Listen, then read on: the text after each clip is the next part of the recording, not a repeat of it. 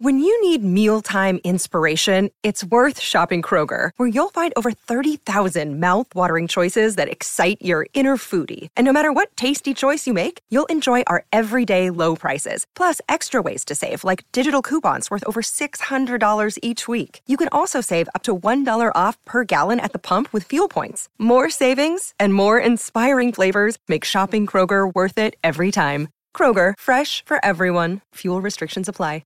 Life's so full on. I've been working on this deck for ages. These steaks don't cook themselves, you know. Life's good with a Trex deck. Composite decking made from 95% recycled materials that won't rot, stain or fade. Trex, the world's #1 decking brand. Want to witness the world's biggest football game? Head to iCanWin.com.au, predict Australia's score with a crystal ball, and it could be you and a friend at the FIFA World Cup Qatar 2022 semi-finals, all thanks to McDonald's. Maccas, together and loving it. TNCs apply. Good morning, you're listening to Baz and Izzy for breakfast on SENZ. It's Wednesday the 27th of October and it's just after 7 o'clock here on the Baz and Izzy for breakfast. Well, Elon Musk. Must be nice, mate. Must be nice. 300 billion. Must be like that Pokeno family, 42 million. How good. Lucky for some. Lucky for some. We're happy, though, here on the Baz and Izzy for breakfast because we get to bring you sport to the airways. Coming up on the show, about 7:40ish, we're going to talk to Joe Murray, who's the head coach for the Swamp Foxes in Thames Valley.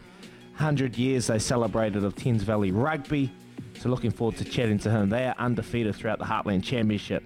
They've been going real good, the Swamp Foxes. Looking forward to that conversation. And then just asked about, in the 8 o'clock hour, we're going to be talking to Leith Innes. Today we celebrate Leith Innes. Yesterday was Ricky May and Terra to Love as we build up towards the New Zealand Cup week. Leith Innes, he rode in the 2012 2000 Guineas win on Sacred Falls. So looking forward to chatting to Leith Innes. But right now, we got to talk some cricket. And we got our special guest, and we don't need to go. How lucky are we? We got Grant Elliott doing the call for the game, Black Cap legend, and then we got the skip, the one and only Baz McCullum to break down this morning's game as the Black Caps went down against Pakistan. And Baz, you spoke about it, mate. You spoke about it. It wasn't all doom and gloom for the Black Caps from what you saw. You want to break it down, bud? Yeah, spot on. I thought it was not a bad performance, to be honest. I know it's the first game that New Zealand's lost in a T20 World Cup in terms of their first game in the tournament as such. On the surface, there will be disappointment, no doubt. But if you look at that Pakistan side, you look at the conditions, the toss was vitally important as well. Look, I think it's not a bad effort from New Zealand first up. There's a few things I'd like them to just maybe reevaluate. Obviously, the loss of Lockie Ferguson last night with a calf tear is a significant one for the Black Caps because he was their real point of difference with his express pace. Thankfully, the selectors had in there waiting in the wings was Adam Milne as cover in the squad. Now, a really interesting thing was that he wasn't available for today's game because of the ICC rules, but look, I've been involved in these franchise tournaments and other tournaments previously, and I know you need sign-off from the ICC, but the ICC is based in Dubai. Now, Dubai and Sharjah are about 30 minutes away by car. Now, the injury went down last night. Lockie Ferguson's scans were obviously revealed today. Now, there should have been a process available to be able to quickly be able to project Adam Milne into the selection frame, but unfortunately, from what I understand, he wasn't actually available. So that's an interesting situation because I looked at that team and I just felt the balance of the side was just a little bit off us. Slight query on some of our tactics as well. And look, tactics and strategy, they're a personal thing. Not everyone's going to agree on them, okay? So I completely understand that. But coming into a World Cup, which you've had a fair few years to prepare for, at no stage has Daryl Mitchell opened the batting for us. And now all of a sudden, you've played a middle order player at the top of the order, and you've played a top order player in Tim Seifert down in the middle order. And if you think of Sharjah and you think of those conditions, it's a 6 hitting ground deeper in the game. But what you need first and foremost is to maximise the power play. So if you look at the performance of the Black Caps and the top order batters, Daryl Mitchell 27 off 20, so he's actually done quite a good job. Martin Guptill struggled a little bit, 17 off 20, and Kane Williamson 25 off 25. Outside of that, Devon Conway added just a few runs in the middle, but no one else was really able to get going. They batted Jimmy Neesham up the order as well.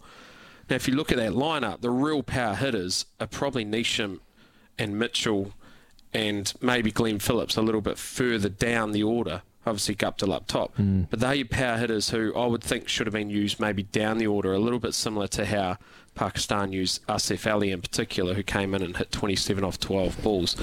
So just a slight query on that. The reasoning for that, I don't quite get. I think the best time to bat in those conditions is at the top of the order. And in the last series against Pakistan, the player of the series was Tim Seifert. Now, Tim Seifert has found himself, and he batted at the top of the order in New Zealand. Now he's found himself batting down the order. It just doesn't, to me, it's not consistent. I heard Scotty Styris last night on the Drive show with Kirsty and Beeve talking about this exact thing, that it just doesn't make a great deal of sense with that you've had all this time to prepare and then you come up with this strategy on the cusp of the tournament. So, look, 27 off 20 is not a bad result, but I just think they could use their resources slightly better than what they did. And also, the balance of the side playing Jimmy Neesham as well as Daryl Mitchell is presumably to be able to share the load with the ball. Well, I'd personally like to see them play another bowler in those conditions, play 5 frontline bowlers and just trust your batting if you need to. So I think when Adam Milne becomes available, I would bring Adam Milne in for either Neesham or Mitchell, and then just trust your batting. So that's what I'd look to do. But anyway, I don't think it wasn't a bad start.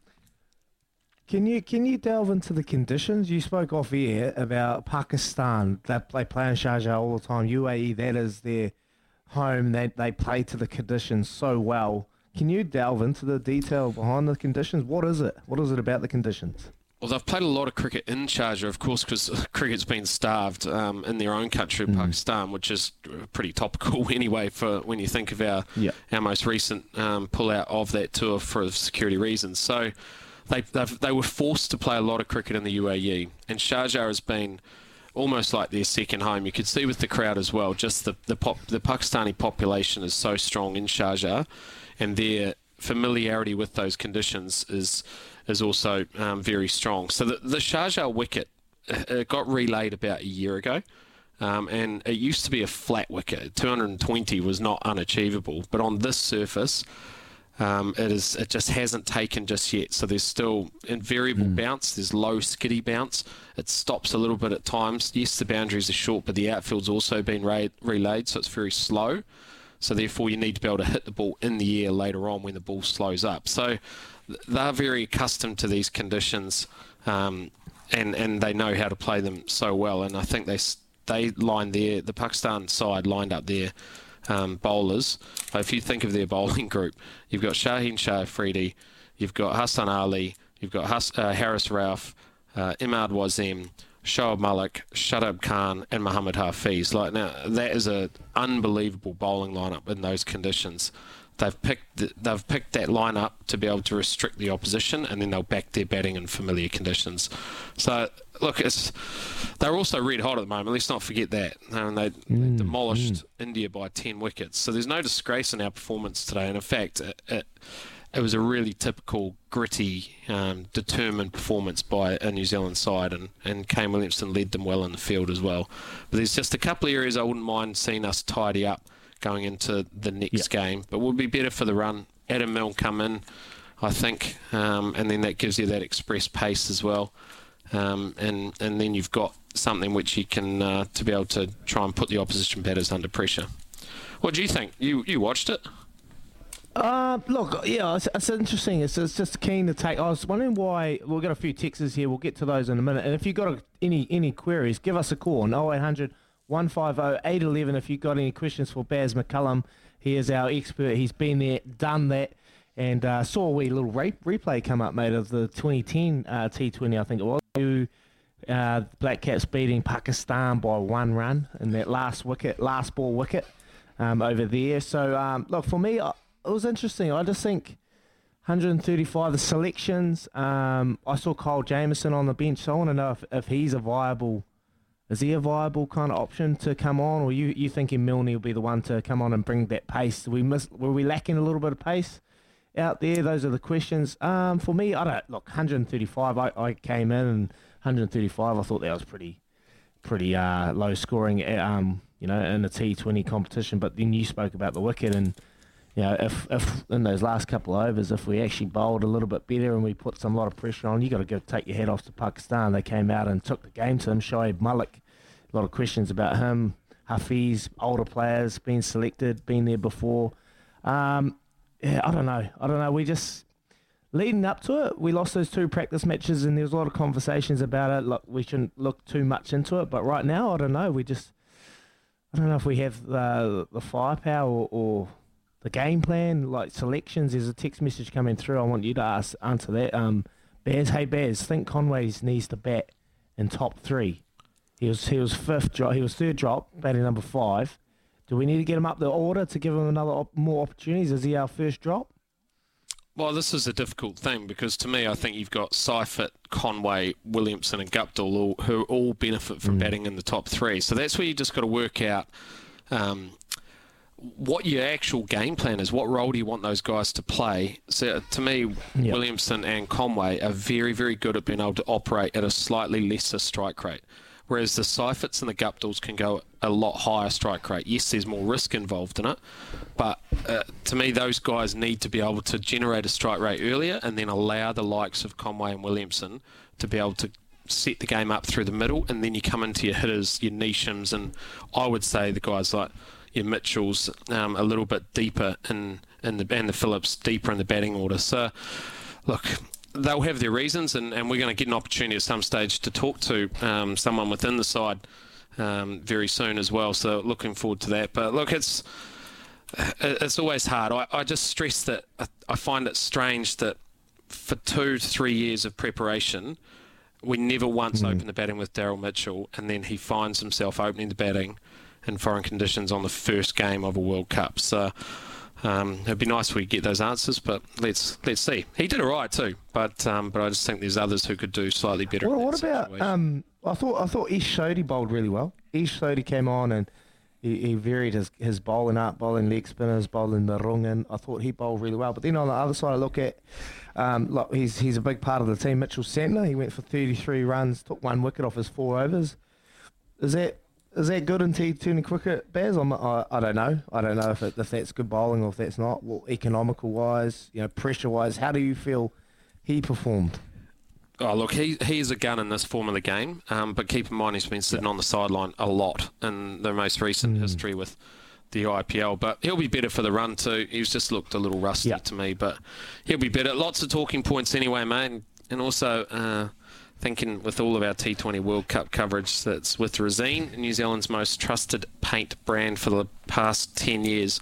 We're going to get off to a little spell, come back on the other side. You're listening to Baz and Izzy for breakfast. Big thanks to the Chemist Warehouse. Great savings every day.